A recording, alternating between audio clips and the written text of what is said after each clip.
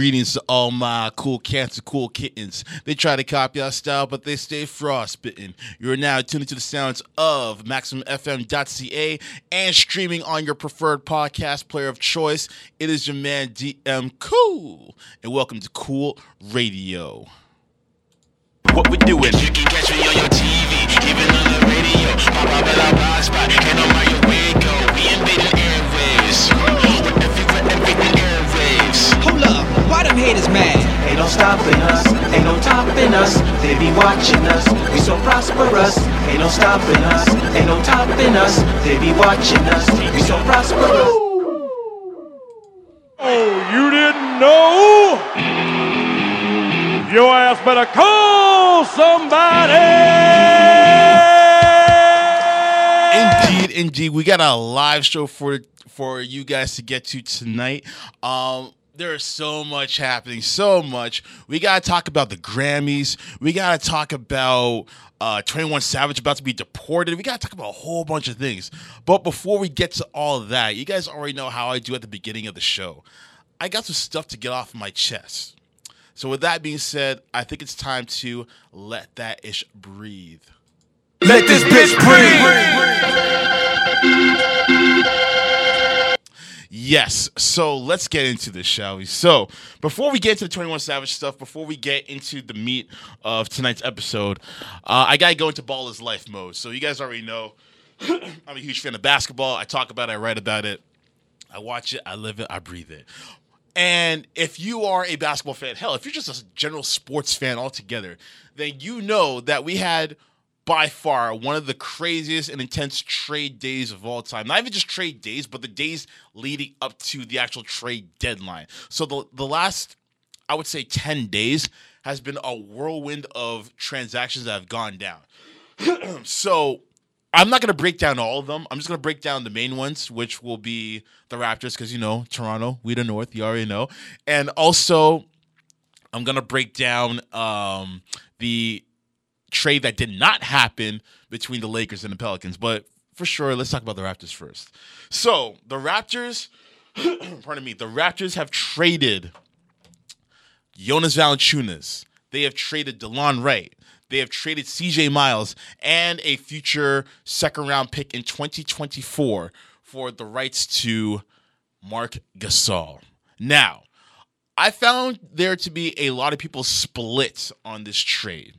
A lot of people were kind of upset with the fact that they had to part ways with JV and a lot of the younger guys that came onto the team. But then there are a lot of people who are very excited and optimistic about it. Now, for me personally, I like the trade. I'm not excited about the trade. I'm not over the hill with it, but I like it. I think it's a solid trade. It's not splashy. It's not sexy or anything like that. It's just the right and smart trade. And keep in mind, this trade wasn't a reaction to what had transpired with Philly by them getting Tobias Harris or with Nikola Mirotic going over to Milwaukee. It was a smart and sound trade that had been in the works for the last week or so. There are possible talks of Gasol and Conley coming to the squad for JV and potentially Kyle Lowry. But obviously, those talks fell through. And essentially what ended up happening, as we all know, is that Gasol came for JV, for DeLon Wright, for CJ Miles, and for that future pick. Now, here's what I want to remind people, for the people who weren't a fan of it. So there are people who weren't a fan of the trade because they felt as though we were giving away too much. Well, let me remind you what we were giving away. And first and foremost, it has to be said that JV, DeLon, CJ were quality contributors to the team for the time that they were there, especially with JV being the longest tenured Raptor. So definitely their presence is going to be missed as well, just not from a player perspective, but just from a human perspective as well. They're all great guys. So definitely thank you for their time in Toronto, and I hope they do very well in Memphis or wherever else their NBA careers carries them. With that said, here is what we basically traded away. So we traded away CJ Miles, who was known as a three-point specialist, but to be honest, he was struggling with the three this entire year. For reasons beyond our comprehension, we don't know why, but that was just how it was going down for CJ. I mean, he's usually a career 38% shooter from three-point range, but this year, just over 30%. So, unfortunately, it wasn't cutting it for us. Then we traded away DeLon Wright, who at times felt a bit inconsistent with his play, with his level of play. We know him to be a very crafty, methodical ball handler, but there were just times where he made poor decisions. When he had the ball in his hands, he wasn't stroking it like you would normally stroke it from, and it's just not the type of play that we were needing from him because of the fact that we currently have expectations that we got to be as close to perfect as possible in order for us to make our run into the finals. And it seems as though he just didn't fit that print. On top of that, you have to consider the fact that we had such a logjam at that guard position as well. So something had to give in that regard. And then when it comes to JV was steadily improving. He was steadily improving big man who added the three-point jumper, who was getting a bit better at the pick-and-roll defense, but was always a solid rebound, always a solid rebounder, always a solid post scorer and what have you. But I think when it comes to Gasol is basically what everything that JV is, but the main difference is that he's a much better defender, and on top of that, he's a much better passer out of the post as well. Outside of Nikola Jokic, Gasol is the best passing big man in the league today, and I think that's exactly what we needed. On top of that, veteran presence and a higher IQ, and that's no knock on JV. It just comes with age. I mean, he's 34 right now in comparison to 26. A lot more mileage on him. And the beauty about this trade is that we don't have to rely on Marc Gasol to be the number one option. We can rely on him to be anywhere between the second option to the fourth option because you still have Pascal Siakam, who is balling out of his mind right now, and then you still have Kyle Lowry. And I know Kyle Lowry has been a bit of a question mark this year, so we can only hope that we get the best possible version of Lowry going into the postseason as well. Pardon me. So overall, I think it was a smart trade. And for those people who are saying, oh, how come we couldn't have gotten Anthony Davis? Well, here's the thing. Let's say we were somehow able to get Anthony Davis. That means that if we were to have gotten Anthony Davis in that trade, we would have lost Pascal. We would have lost OG. We already would have lost JV, and we already would have lost the DeLon Wright. On top of that, we would have lost 2 first-round picks, and for the last 2 or 3 years, we have been trading away our first-round picks. So for a team that is trying to prepare itself for the possibility of Kawhi leaving in the offseason, it doesn't leave you a whole lot of room to build for the future. And when you talk about guys like Pascal Siakam, like OG Anunoby, those 2 guys in particular, you need somewhat of a cushion to build for your future going forward. And if we don't have that, then you're basically saying all or nothing. And I don't think that should be the mentality, the drastic mentality, so to speak. Because, yeah, we're going all in, but we're going all in methodically. We're not just throwing the kitchen sink at you like the Lakers are trying to do with LeBron, or sorry, not with LeBron, but with AD rather. It just doesn't make sense. Like, Masai is not going to hemorrhage that team to that degree. He's going to tinker with it, but tinker with it to the point where you can still seamlessly put certain guys into fill a particular role and not lose the team chemistry in that regard. So I think this was a sound move from Masai Ujiri, and hopefully it's going to pay dividends, and it just makes the Eastern Conference that much more competitive. I'm still, obviously, as a fan, I'm still pulling for them to make it out of the East and into the NBA Finals, but this year's Eastern Conference playoffs race is going to be intense, and that second round is going to be a blood sport. There is going to be blood on the court. Oh, my God. I cannot wait for the springtime. It's going to be crazy.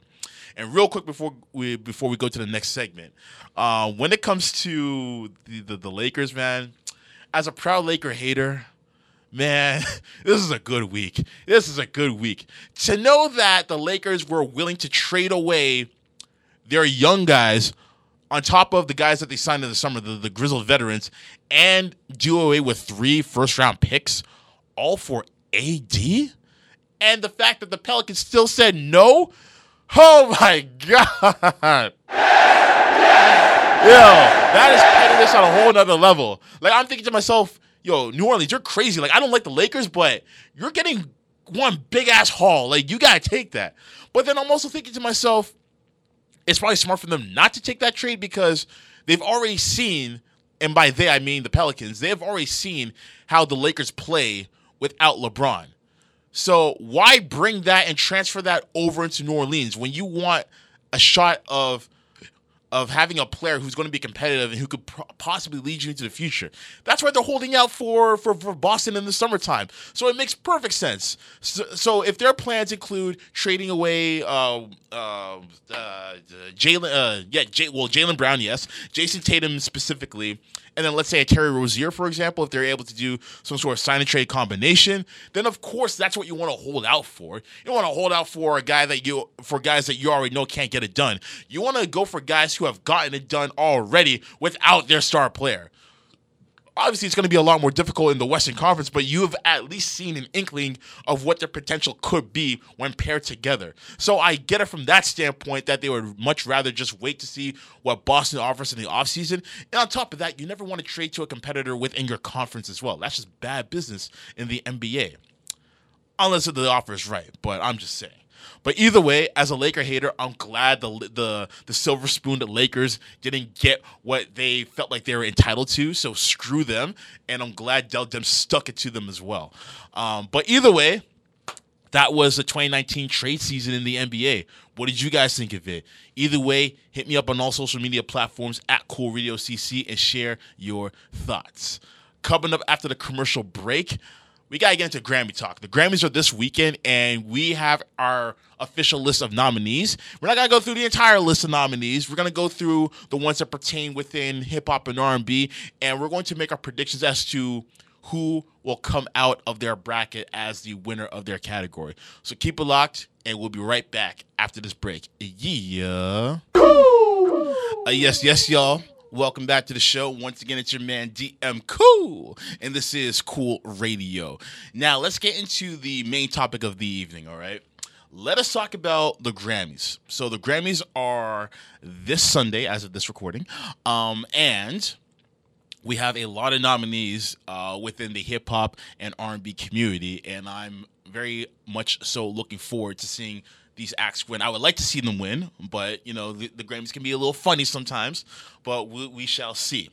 And I'm not going to break down all the categories. I'm just going to break down the ones, more major ones that these artists are now in, or currently in, I should say. So with that said, let us begin the speculation, shall we? So there are a ton of categories to choose from. So what we're going to do is we're going to do somewhat of a countdown, if you will, all right? So we're going to break them down from maybe least popular to most popular.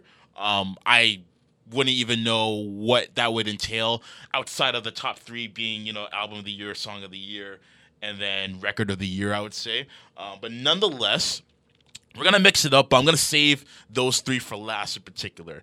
So with that said, let me start off with best R&B album, since that's the one I kind of see in front of me right now. So as far as best R&B album is concerned, there is... Actually, let's go to best R&B performance. Let's go to that first, all right? So best R&B performance, we got Long As I Live from Toni Braxton, Summer from the Carters, YLY, Lala Hathaway, Best Part, Her, featuring Daniel Caesar, First Began, PJ Morton. So, out of those five, as far as who I think is going to win, I think, you know, objectively speaking, I think it's going to be Her featuring Daniel Caesar, and whom I want to win that award is going to be Her featuring Daniel Caesar. I think Her is one of the breakout artists of the year. She sounds like she's aged, you know, gracefully, but she's still very young in this business and just young overall as well. Like, she's wise beyond her years as far as being a musician and a recording artist and a songwriter is concerned.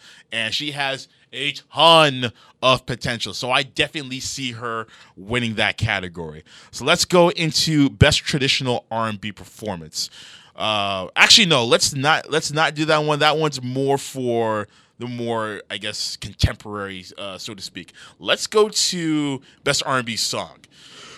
Pardon me. So we have Boo'd Up from LMA. We have Come Through and Chill from J. Cole and Miguel. Well, Miguel featuring J. Cole, I should say. We have Feels Like Summer, Donald Glover, a.k.a. Childish Gambino. We have Focus with Her once again. And then we also have Long As I Live from Toni Braxton. As far as who I think is going to win this category, I would say, I mean, this is a strong category.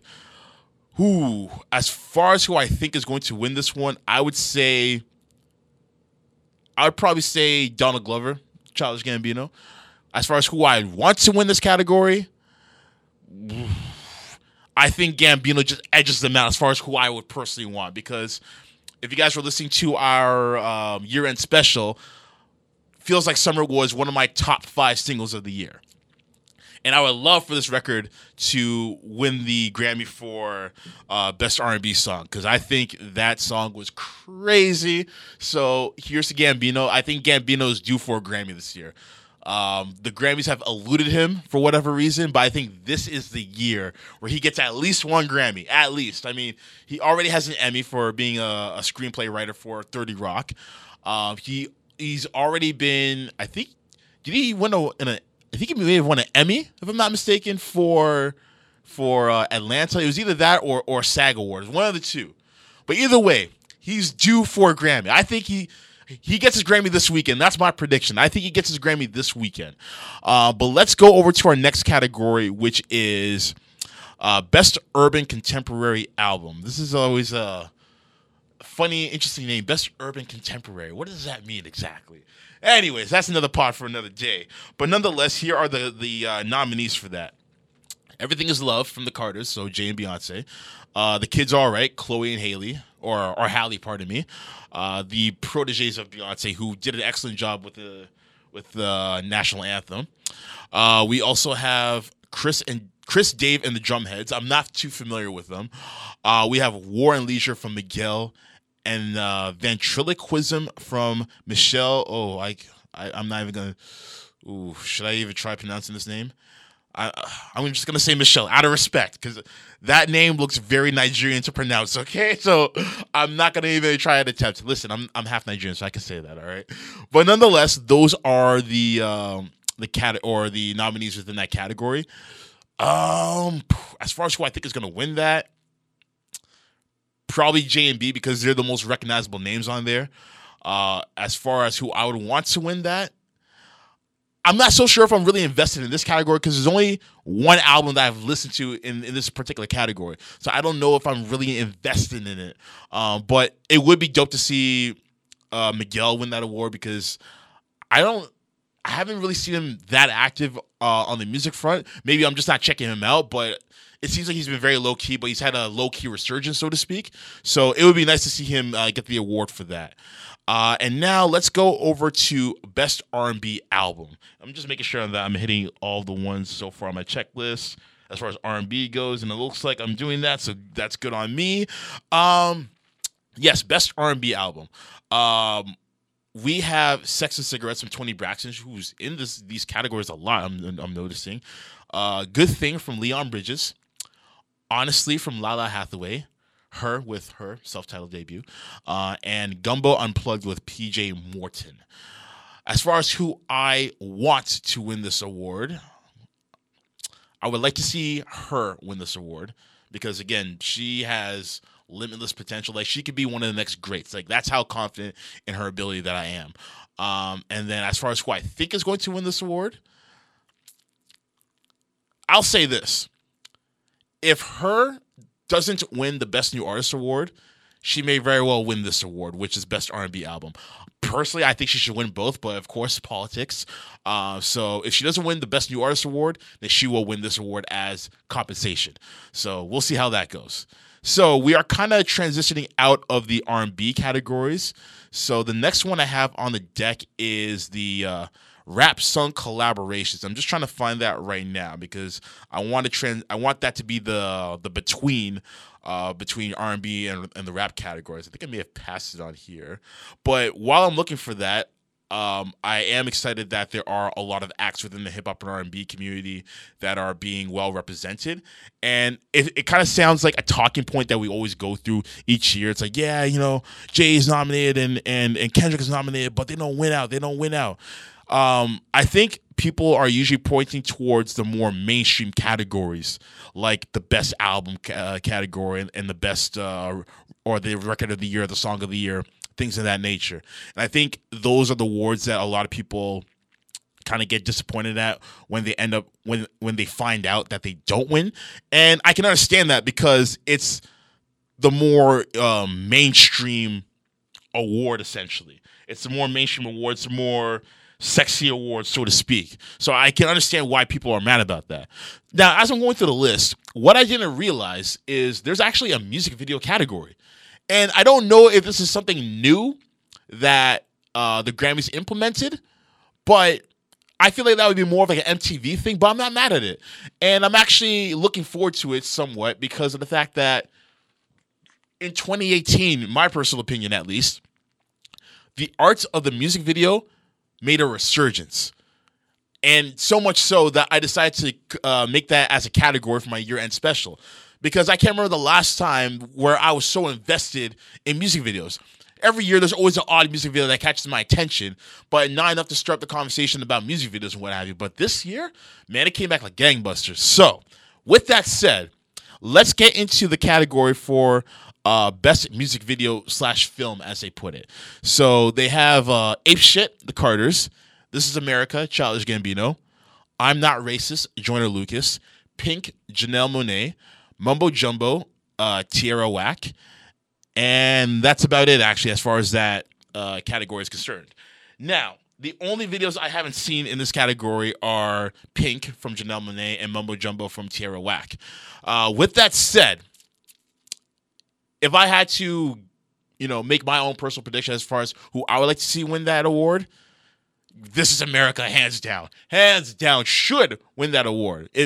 I would love to see that award win. As far as who will win, what's the more objective decision that the Grammy committee will go with? I think the safe bet will be Ape Shit with the Carters. And I know Janelle Monáe has very eccentric music videos from time to time. I haven't seen this video, but I assume it's within that eccentric realm.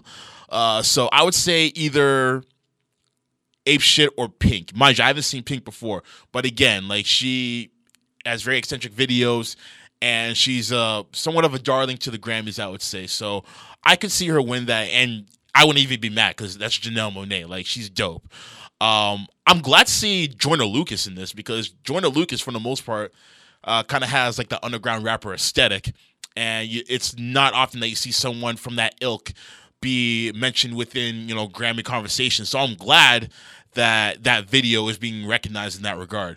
I would love to see This Is America win that, though. I just don't know if the Grammy committee is ready to give that award to such a quote-unquote controversial video. But it's essentially a reflection of the times that we're in. So I don't see why there should be hesitation with that. But again, that's just me. All right? So let's go on to some other categories now. Let's see here. Which one? You know what? If I don't come across the best rap song collaboration category, that's fine. I can just skip that. But I really want to get into the rap stuff now because, that's the crux of all of this, right? So let's get into the rap stuff. I'm just going to search for that right now. But yeah, as I'm searching for that, again, the music video resurgence, I'm assuming this has to be a new category because this category I don't remember coming across before. And this is also reminiscent of when the Grammys instituted that category for best streamed albums or something like that, best album on streaming platform. I don't know the exact name of the category, but essentially it was awarded to artists who only released their what's it called? Their albums on on digital platform, basically. So I thought that was cool. They're being a bit more modern in that regard. But yeah, definitely. I think that was dope. Let's go to, speaking of videos and what have you, there's also a category that they have called Best Song Written for Visual Media. And I was assuming that was music videos, essentially. But I'm guessing this could be seen for music videos, for documentaries, for films. So essentially, it is an amalgamation of all those things. And I'll list off all the artists that are named on here and all their projects. So all the stars from the Black Panther album, so Kendrick and SZA, Mystery of Love from Sufjan Stevens, Remember Me from the movie Coco, Shallow from the film A Star Is Born, so that's Lady Gaga right there, and then This Is Me from The Greatest Showman, which is also a big movie that came out late 2018, I believe. Personally speaking, I want all the stars to win, okay? All the stars, I don't care, all right? That's that. So let's see here. Best score soundtrack for visual media. Okay, there's another big one. So again, Black Panther. This is for score, not album, but score. So the music that you hear within the film that accentuates the scenes or what have you. So the Black Panther from Ludwig Göransson, who is also a frequent collaborator of Gambino. Blade Runner, Coco, Shape of Water, Star Wars: The Last Jedi. I think, honestly, you could call me standing for this. I don't care. But I personally think that not only do I think that Black Panther should win this category, but it will win this category. Like, the score for that film was crazy. So let's keep it moving now. I'm still looking for the rap category. Let's see, because again, that's the crux of this whole conversation, right? So rap category should be interesting. I do remember a few of the nominees in that list, and I feel like they got this list right. They got the list right last year, to be completely fair. And it sounds like they're doing a better job of getting things right as far as that category is concerned, because we all remember that year, which was 2013, when Kendrick Lamar should have ran away with that award for his Good Kid, Mad City album, but instead they gave it to Macklemore for The Heist. And while I don't doubt that it was a good album, it wasn't the best album. He had the popular singles. Like, if you want to give it like best rap song, cool, but the best rap album, it was Kendrick. It was Kendrick. All right. So, speaking of which, best rap album category, we are here. Invasion of Privacy, Cardi B. Swimming, Mac Miller. Victory Lap, Nipsey Hussle. Daytona, Pusha T. And Astroworld, Travis Scott. This is a very strong category. Very strong. And I would say, as far as who I would want to win in this category, I am going to go with Nipsey Hussle. Yes, I'm going to go with Nipsey Hussle. He's not my favorite rapper. I don't listen to him regularly, but I heard very good things about this album. And I guess the main reason why I would want him to win this award is because of the fact, like, very similar to Joyner Lucas, he has somewhat of a very underground aesthetic. And it's good. It would be a good look for the Grammys to recognize all rappers, whether they're mainstream or quote-unquote underground or somewhere in between. And I think it would be a good look to recognize an album that was critically acclaimed by a whole bunch of media publications within hip-hop and maybe just outside of hip-hop as well. But it would also be a good look to see an artist like him get that award. I think that would be dope. With that said, however, who I think is going to win is most likely going to be Cardi B. And I'm not even mad at that either, because she had a very hot year. She was all over the place. She had number one singles, or top 10 singles at the very least, popping off. She was on a lot of collaborations. She did her thing in 2018, so I can't even knock her. I could see them giving the award to Mac Miller, mainly because he passed away. And I feel like award shows in general, regardless of which one it is, always have the tendency of giving posthumous awards to people who passed away within the year, as somewhat of like a sympathy thing. And I don't want them to do that. I want them to do that knowing that it was a strong project or a strong body of work that they put out. And I'm not saying that it's not from Mac Miller, because I haven't listened to the album, so I can't make that judgment call. I just don't want them to say, oh, well, that person died, so I guess we'll give the award to that person. I don't want them to do that. I want it to be sincere. So we'll see what happens with that. So that goes there goes for the best rap album category. Now we're going to go into best rap song. And this is another strong category right here. God's Plan from Drake. King's Dead from... This one's technically a J-Rock single. But they have Kendrick Lamar listed as the primary artist on this record. So sure, we'll give it to Kendrick Lamar. Lucky You, which is Eminem featuring Joyner Lucas. Sickle Mode, Travis Scott featuring Drake. And then Win, that's a J-Rock record for sure. So J-Rock featuring Kendrick Lamar. This is a very strong... Okay, first and foremost, I love the fact that TDE is in like a shit ton of categories this year, all right? And J-Rock is in 2 of them thus far. Or 2 songs in 1, I should say, in a category. Man, as far as who I would want to win this award, I would say, I'm going to say, or which song rather, I'm going to say King's Dead, J-Rock and Kendrick, and Future with that classic verse of his. And even Win's a dope record too. I don't think that has a chance of winning, to be honest, but I do love that record. But it would be dope if Win would win that award. I'm sorry, I had to. But as far as who I think is going to win this award, it's probably going to be Drake, most likely. Or it could even be Travis Scott, because Drake is on that record. And Travis Scott is married to a Kardashian/Jenner, so he has that pull as well. Either way, it's a strong category. I'm not mad with any outcome, but I would personally like to see Kendrick come out on top of this category. And then, okay, here we go. Now we have it. Best Rap Song Performance. Let's get into this real quick. Like I Do, Christina Aguilera featuring Gold Link. Pretty Little Fears, Black featuring J. Cole. This Is America, Childish Gambino. All the Stars, Kendrick Lamar and SZA. And then Rockstar, Post Malone featuring 21 Savage. As far as who I want to win this award, as far as rap song collaboration, I'm going to go with Kendrick Lamar and SZA. That's the stronger song, in my opinion. I was thinking of This Is America, but This Is America has stronger visuals in the actual song itself. So I would go with Kendrick Lamar and SZA. As far as who I think is going to win this award, I think it's going to be Post Malone, because he is like the biggest, and no pun intended, pop star / rock star in music right now, or one of at least, and he's a fixture in mainstream rap, and he's kind of like he's tokenized in a sense where if you don't really know a lot about rap, then you're gonna mention his name. And I also noticed that a lot of white people love Post Malone. I'm not knocking them for that, but whatever. Like 9 times out of 10, if I'm having a conversation about rap music with a white person, they'll be like, "Oh my god, I love Post Malone." I'm like, typical cliche answer. Whatever. What are you gonna do? But hey, it is what it is.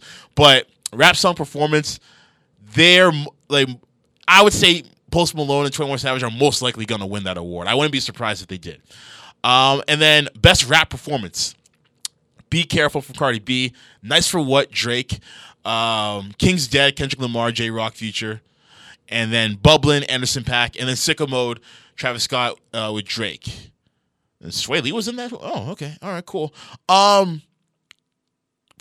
This is a strong category too. Strong category. Again, if I had to choose, if I was choosing the winner, I would say I would like, again, King's Dead, because I think that's a dope record. Bublin' was a dope record too from Anderson .Paak. But with that said, I would say the most likely winner of that record will most likely be Cardi B or Drake. For Nice for What for Drake, and then Be Careful for Cardi B. Most likely, I would say. Let's see here. We're zooming through these, man. Now, I think we're actually getting to the crux of everything. So let's get to that then. Let's get to the main awards that everyone tunes in for, and what my predictions are for that in that regard. Because, again, like last year, this year is definitely stacked. This year is most definitely stacked. And it's going to cause a lot of debates and what have you. There may be some controversy as well, but we will find out. So, with that said, Song of the Year, we have All the Stars. Yo, All the Stars are getting all the nominations right now. Jeez! All the Stars, Kendrick Lamar and SZA. Boot Up, LMA, God's Plan, Drake, In My Blood, Shawn Mendes, The Joke, Brandy Carlisle, The Middle, Zed, Maren Morrison Gray, Shallow, Lady Gaga and Bradley Cooper, and This Is America, Childish Gambino. Oh, man. This is a very strong category. Now, I will be completely transparent and say that I have not listened to I haven't listened to any of the non-hip-hop / R&B records in this category. But if I had to personally choose, again, for what I would want this category to win, or to come out as a victor, I would say, once again, All the Stars. I know. I'm standing for Kendrick. I'm standing for Black Panther. I don't care. Don't judge me. Don't jealous me. But if I had to guess as far as who's going to win, man, that's a strong category. That's a very strong category. I wouldn't be surprised if they went with a more pop-friendly record. I would say Lady Gaga for Shallow. Because everyone loves a good comeback story, and we haven't really seen Lady Gaga in music in quite some time. She's really been doing her thing acting for the most part. So I could definitely see Gaga winning that award. But it's definitely a very, very hip-hop and R&B heavy category this year thus far. But anyways, let's keep it moving. And we're going to go to, let's see here. We're going to go to, you know what? We're going to go to Album of the Year. We're going to go to Album of the Year. And then we'll cap it off with Record of the Year. So Album of the Year, we have Invasion of Privacy, Cardi B. We have By the Way, I Forgive You, Brandy Carlisle. Scorpion from Drake. Her from Her. Beer Bongs and Bentleys, Post Malone. Dirty Computer, Janelle Monáe. Golden Hour, Casey Musgraves. Black Panther, the album, music from and inspired by various artists, but primarily TDE. And yeah, that is a category right there. There's about 8 albums in this category. Normally it's about 5 at most, but I guess they kind of expanded it, kind of like what they did with the Oscars this year. Again, you guys already know what my answer is going to be. If I had to personally choose, it would have to be the Black Panther soundtrack, because that album, for me at the very least, had the most staying power. It had the most. It had replay value. It had a lot of replay value. Not saying that these albums didn't, but as far as what I heard this year, out of all these albums, mind you, I haven't heard all of these albums. I've only other album I've heard in this category, to be completely transparent, is Scorpion from Drake. That's the only album that I've listened to in this category. So with that being said, if I had to give an objective take as far as who I think is going to win this category for Album of the Year, oh man, Album of the, I mean, we haven't seen. We had Bruno Mars win Album of the Year last year, and he's considered pop, I would say, but his album 24 Karat was very hip hop and R&B. Like, it was New Jack Swing. It was hardcore. So he's someone who operates in and outside of hip hop. So I know a lot of people would debate as to whether or not he's considered a member of the hip hop community. I would consider him that, but I'm sure many people would want somebody who's more consistently in the realm. Again, I think he is, but that's neither here nor there. So outside of Bruno Mars, we haven't really seen someone from that community win in the Album of the Year category since Outkast, and that was 2004. So with that said, I would love to see a hip-hop act win this. Like, I would love to see the Black Panther album win this. Drake, I don't think it was Album of the Year even in rap, but if it's a win, if it means a win for rap, then I'll take it. Man, I don't even know. I haven't heard Janelle Monáe's project, but I wouldn't be mad if she won that. That'd be dope. I don't want Post Malone winning that award. I'm sorry, man. Like, I just think that he's another cat. No, we're not talking about Post Malone right now. I'm sorry. Man, you know what? I really don't have an answer for this. In all honesty, I really don't have an answer for this because, again, this category is stacked. Man, I really don't have an answer for this. But you know what?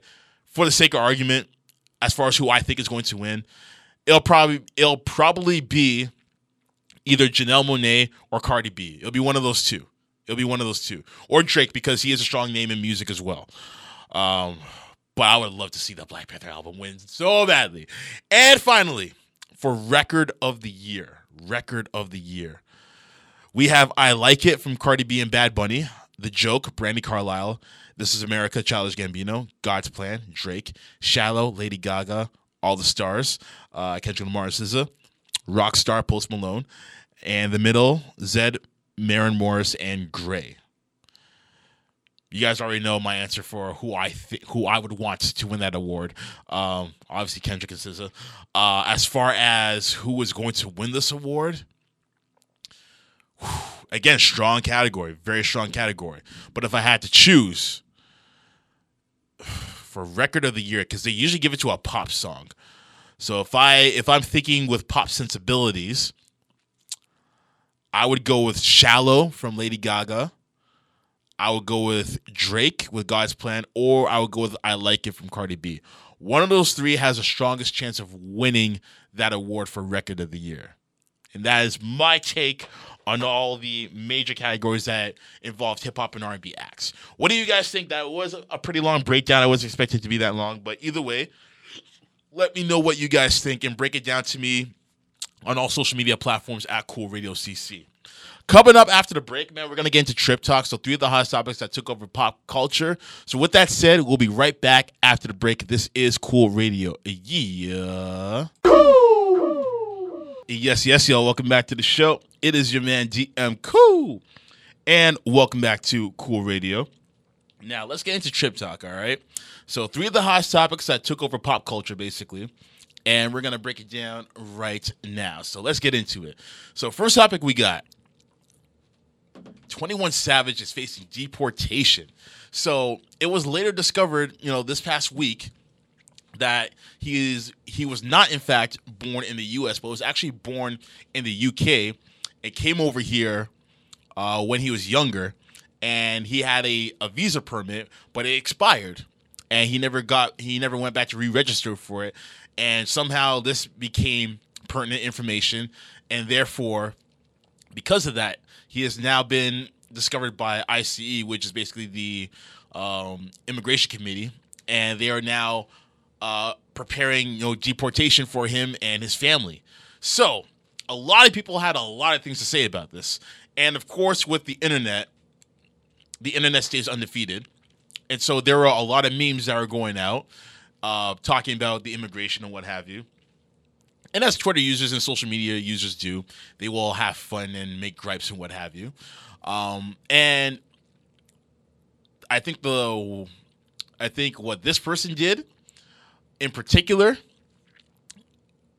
I'm not saying she crossed the line, but she shouldn't have been the one to say something, basically. And I'm talking about Demi Lovato, okay? Now, Demi Lovato, who is recently just recovering from an overdose of drugs, basically decided to chime in on the whole 21 Savage meme sweepstakes and basically commented on how funny one of the memes were. And when she did that, everyone paused, looked at her, and said, shame, shame, shame. So a lot of people were kind of getting at her, and one person who kind of checked her on it, not disrespectfully, but just kind of said, hey, whoa, chill, was Wale. And Wale basically said, I don't have the exact quote or anything, but Wale said, deportation isn't funny. Like, I don't get what the joke is here. And then Demi Lovato tried to clap back and say, oh, that sounds like Wale probably mad and salty at me because he tried sending me a DM that I haven't responded back to yet. And then Wale didn't take the bait. He said, yo, I'm not going to diss you. Like, this is deportation we're talking about here. Like, this isn't a laughing matter. And, like, I would figure that you, in the situation that you were in, you wouldn't be taking shots at other people as well. And I pray for you. I think he said something along those lines. So a lot of people just started checking Demi Lovato, and then it came to a point where she basically blocked all of her mentions and deleted her comment section on Instagram because everyone was just getting at her. And I posed a question on my Instagram feed earlier in the week, and I asked, essentially, is it okay for Demi Lovato to be getting the backlash despite so many other people jumping in? And so I had some people comment, and I respect everyone's comments and what have you, and everyone had a lot of great insight. And I think it comes down to this. When you are a public figure who's in the spotlight and who recently had the spotlight magnified on them because of drug-related stories, then you may be the wrong person to deliver that message. Now, I'm not saying it's right for anyone in general because, this is deportation we're talking about. And I know 21 Savage kind of comes across as, somewhat of a laughable figure based on his appearance with the tattoos on his face and the grills and what have you. But when we're talking about deportation, it's like, ugh. Like, that's a hot button issue right now because of the fact that we're talking about immigration. We're talking about building a wall. I mean, there's a story that broke out earlier this week as well that apparently, America sent back, thousands of people who were trying to fly in from Ghana.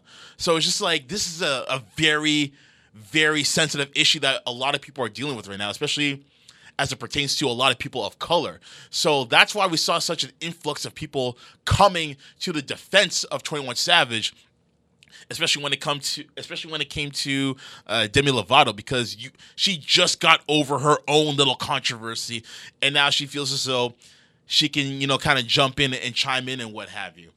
And I don't think she made a meme. I think she just commented on how funny one of the memes were. Like, one of the memes was a meme of like an old school Mont Blanc pen. It's like one of those pens that you have the feather on.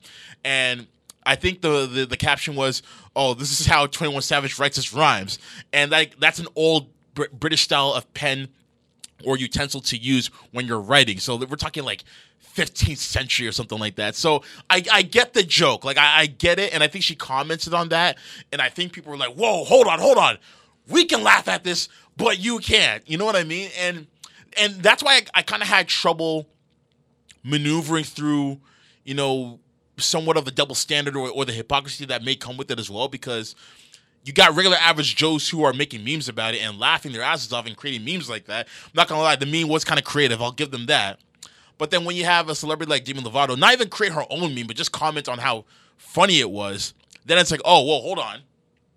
We're taking this seriously. You can't just say that. So I don't know. Like, I'm a little up and down. And like, I get it. She went through her own ish that like she can't really comment on anyone else's ish about, because hers was pretty public. But then at the same time, it's like, are we not meant to keep that same energy towards other people who may not happen to be famous as well? So I'm a little confused with that. I'm just a little confused. Maybe it's because she's not black. Maybe that's the reason why, a lot of people are getting at her in regards to that. And I'm not saying anyone's right or wrong. I'm just trying to figure out where the line is. Like, where do we draw the line in that regard? But you guys tell me, where should we draw the line in this case of, possible deportation as it pertains to 21 Savage? Are we right? Are we right to laugh at the memes? Are we right to, or are we wrong to, denigrate, Demi Lovato? Or should we be checking Demi Lovato for her hypocrisy? But then should we also be checking on other people, black or not black, who are making jokes and memes about the deportation case as well? Either way, let me know. Hit me up on all social media platforms at Cool Radio CC and share your thoughts. Now, keeping up with that story kind of ties into another story as well, because among the people who were laughing at the expense of 21 Savage was Chris Brown. And Chris Brown, was laughing at a meme of 21 Savage, and it was basically a video of his cypher for XXL. And instead of his actual vocals, they took a dub of the vocals of Big Shaq doing his Man's Not Hot freestyle. And I'm like, okay, that's kind of creative too. I can't even front. That's very creative. But then Offset basically told him on social media, listen, it's not a game. It's not funny. So kind of going back to the point that I was talking about as far as, people who are black or not black commenting on it, at least with Offset, he's kind of keeping that same energy in that regard. So I can give him credit for that. But nonetheless, he told Chris Brown to fall back, essentially. And then Chris Brown got heated and kind of had some sort of outer body tough guy experience where he was threatening the guy, talking about, pull up, we'll fight right now. He goes into his DMs, starts commenting them, pull up, this is my address right here. And I just don't see how it escalated to that point. Now, I don't know if Chris Brown and Offset have prior history, and maybe that's why he snapped. But there's no reason for Chris Brown to be like, yo, pull up. I'm going to fight you. Da-da-da-da-da-da-da-da-da. Over Offset basically just saying, yo, fall back. This isn't funny. That's my man right there. He's about to get deported. Let's not laugh at the situation. I don't see the reason for Chris Brown to hype up on social media and tell Offset that he's about to give him hands. It doesn't make sense to me. It doesn't make sense to me at all whatsoever. So I don't know if this is another case of Chris Brown being erratic because he's on a heavy dose of drugs. I don't know if he was having a bad day that day, but either way, I don't think it was anything worth hyping up over. It really wasn't worth it. So I feel like that outburst stems from a prior issue that he may have had with the Migos. I don't know if he did. I don't know if Offset was hitting on Karuchi at one point in time. I have no idea. But Chris Brown is a head case in his own regard, and he deserves his own podcast special. But nonetheless, that was like yet another beef within hip hop that we've seen over the last 12 months, give or take. So I don't know. That was weird. I just saw that as Offset defending his boy, and Chris Brown just took it to a whole nother level, which he didn't need to. But that's just my take on that. What do you guys think? Is there a prior issue that these guys have had, which is why he snapped? Or is Chris Brown just being, a fake thug once again? Either way, let me know what your thoughts are. Hit me up on social media at CoolRadioCC and share your thoughts on that. And then the final topic in Trip Talk I want to get to, man. This one was weird. This one was really weird, man. I got to talk about Liam Neeson, all right? Mr. Taken, Mr. Qui-Gon Jinn. Basically, every movie since Taken that he's been in has been a remake of Taken, essentially. I'm going to find you. I'm going to kill you. Someone's taking his son hostage or his daughter hostage. Someone's taking something or someone that he loves hostage, all right?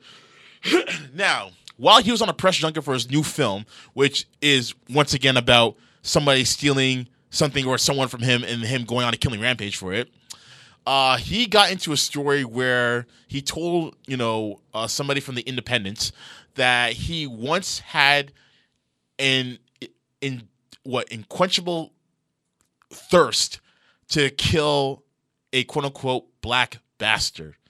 Now, I was like, whoa, really? Another one out the woodworks? Really? So, I investigated the story, and he was basically discussing a story, or not story, but a time that was recanted to him by a friend of his who was raped a long time ago. And she said to him that it was a black man who raped her. So he was basically saying how while he was in Ireland at the time, is what he said, that he wanted to go off and kill the next black person that he saw. But he said the term black bastard. So he goes on Good Morning America to have a conversation with Robin Roberts, and they're talking about this. And, he's giving his tale about it. And then he was also referring to how it was a difficult period in time in Ireland where you had Protestants going against Catholics and what have you. And he was saying how all that negativity was brooding on the inside of him. And then when it came to his friend getting raped and him wanting to find the alleged suspect who just so happened to be a black person, then his mindset was, I'm going to find the next black bastard I see or whatever. So before I get into my spiel, let me just say this. What I found interesting about that was the fact that this wasn't a tweet that somebody dug up and discovered or whatever the case may be. He said this on his own validity. He said this on his own accord. He used his own agency to say that, yes, at one point in time, I had these racist feelings towards black people because of this incident that happened. So, pardon me. While I can at least give him a modicum of credit for being transparent about that moment in time that he went through, what I don't understand is why does the person have to be a black bastard? That's what I want to know. Like, if this friend is describing the person and she happens to say this person's black, I get it. You want almost as many descriptive details as possible to pinpoint the person who did it. Not to say that he's going to go on a revenge rampage, but at least report that information to the police at some point in time. But why does he have to be a black bastard? Why couldn't the person who raped her just be a bastard? Why does his race have to be another factor in your discontent with this individual? Like, if it were a white guy, would you say, oh, that white bastard? Would you say that Protestant bastard? Like, why does it have to be a black bastard? And when you hear comments like this, you have to, like, people who don't understand why black people as a whole, no matter whether they're from America, Jamaica, Ghana, whatever the case may be, they have to understand why black people feel on edge, why they feel like they're a target all the time, why they are targets all the time, because of this type of mentality. Like, it's not enough that this assailant had to be a bastard, but a black one at that, meaning that being black is a sin, that it's a bad thing. These are ideals that have been held up by white supremacy for the longest time, since the dawn of man. And if we're talking about more modern times, within North America since at least the 1500s, when slavery became a huge thing in North America. And I could go on for days about that, but I don't have enough time to do that. I'm sure we already know the story with that. So I would like to think that Liam Neeson understands now at age whatever he is. I think he's he's at least in his 50s. Got to be approaching 60s. But I would like to think that he now understands the error of his ways. And I haven't seen to be honest, I haven't seen any type of racist behavior from him at all until today. But I would like to think that he learned from this experience. I don't know why he chose now to reveal that story. I don't know if he used it as a way to sell his movie, and if he did, he's a piece of shit for that, to be honest. But I would like to hope that he's learned from that mistake, and I would hope that he is learning going forward, with his life and all aspects of life, what to say, what not to say, and what not to think as well, to be honest, because it's a terrible thing that happened to his friend. And I'm not wishing that on anyone, but again, that person didn't have to be a black bastard. I think that person, to be honest, is a bastard who just happened to be black. That's it. That's case closed. It shouldn't be a black bastard. It should be an Asian bastard, whatever the case may be. It should just be that bastard. I'm going to get that bastard. And as he's describing the story, it's not like he's going to find that person specifically. He was looking for any black person. So again, that's very destructive behavior. Like, what if it was an innocent black person who had nothing to do with anything, didn't know you or your friend who got raped or anything of the course? You could have beaten up an innocent black individual based off of your predetermined hatred for black people because of that one black person who just happened to be black that raped your friend. And these are the reasons as to why a lot of black people are either getting beaten up by the police unjustly or getting killed by the police unjustly, or the victims of racial profiling and other types of systemic racism within America and within the world, to be honest. So I hope that he took that as a teaching moment to learn the reasons as to why black people are often guilty until proven innocent, or are often prosecuted, or are often, being given the conviction before there's even a trial. I would hope going forward that he has learned from this mistake. And I'm not going to say, cancel Liam Neeson. I'm not going to say that. I'm not going to. I don't think there's enough reasonable grounds to cancel him. But I think it's very fair that we should keep our eye on him at the very least to see what he says next. But either way, do you agree? Do you disagree with that? Let me know. Hit me up on social media on all platforms at Cool Radio CC and share your thoughts. Pardon me. And now it is time for the end of the show, and you already know what that means. With that said, who has entered the shallow walls of the Hall of Shame this week? Who has been crowned the captain of coonery this week? Ladies and gentlemen, it is time for Wankster of the Week. Say you a wankster, and you need to stop fronting. This week's Wankster of the Week is going to none other than Gucci. Gucci, the high-end fashion company from Italy, is getting the Wankster of the Week. Why? Excuse me. Why are they getting the Wankster of the Week, you ask? They are getting the Wankster of the Week because they have recently put out a line of balaclavas, which are ski masks, essentially, that feature red lips. All right? Red lips on the mouth portion, and the balaclavas are black. That's right, ladies and gentlemen. They put out blackface ski masks for their winter collection. And no one thought that it was a bad idea. Not one person. Not one. But anyways, I digress. So it was discovered that, or not even discovered, like they put it out. That was their new line. And then when it reached online, Twitter had something to say about it, of course, and rightfully so. And when they were getting so much backlash off of it, they took it off their shelves and they put out a press release saying, "Oh, we apologize. We didn't mean to offend anyone. Yada, yada, yada, yada. We already know how this goes." Man, I feel like Black History Month this year is being disrespected on so many fronts.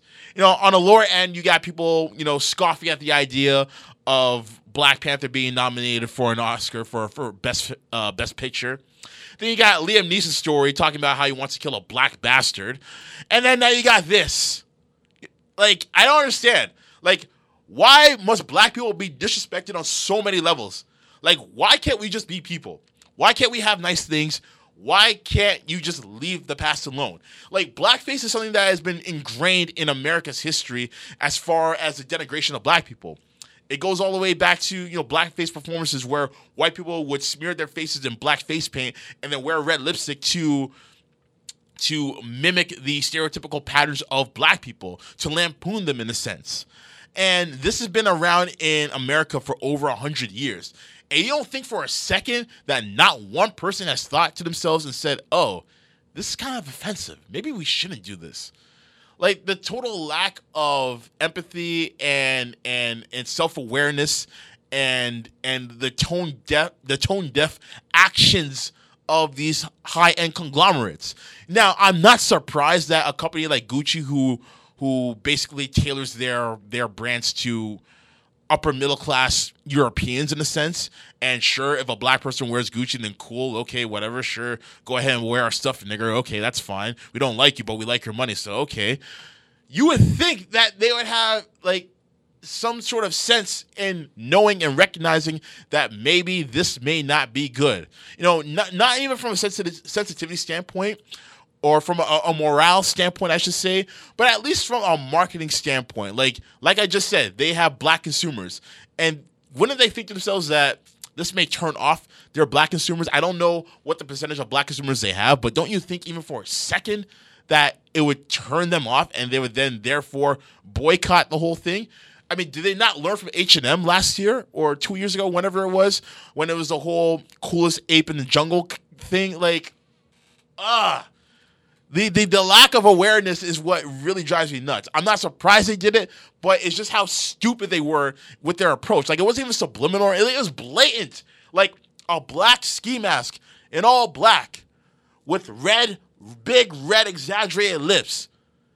And you don't think for 1 second someone wasn't going to say something? I'm sorry, Gucci, but, man, y'all got the... I mean, what am I saying? No, I'm not sorry. I'm not sorry at all that I'm giving you the wanks of the week. I have no sympathy in giving you the wankster of the week. You absolutely deserve the wankster of the week. The hell am I talking about? I just want to see what Soulja Boy does going forward. Because remember, we saw him in the Breakfast Club in his Gucci tracksuit, his Gucci headband, and his half dozen chains looking like a broke version of what's it called? Of Lil Boozy. Or just like he looks like Lil Boozy right now. He looks like he failed the 10-year challenge. But anyways, that's neither here nor there. Gucci, sorry, but no, Gucci, you're getting the wanks of the week, and you absolutely deserve it. Do you deserve it? 100%. And I'm gonna drop it on you just like this. Said you a wankster, and you need to stop fronting. And that about does it for tonight's show, ladies and gentlemen. I want to thank you guys for tuning in as you normally do. And for the podcast listeners as well, thank you for tuning in as well. Next week, we have recording artist Julia Tynes in studio. She was a guest of ours last year, and we were bringing her back once again. We're going to talk some new music and all that good stuff. But make sure you always keep on lock for Cool Radio on all social media platforms at Cool Radio CC. And catch all past episodes on our SoundCloud page at Cool Radio CC. We will be expanding to other platforms as well in the near future, so I will give you an update on all that good stuff. And shouts to our sponsor, Live at the Six blog, liveatthesix.com. They have a blog, and they discuss anything when it comes to entertainment, sports, lifestyle, fashion, education, all that good stuff. Make sure you check them out at liveatthesix.com, all right? And as you already know, Cool Radio is a division of Cool Click Media and Entertainment, reminding you each and every day that we are out here creating our own legacies. Keep it gravy and wavy. We are out of here. Peace. Cool!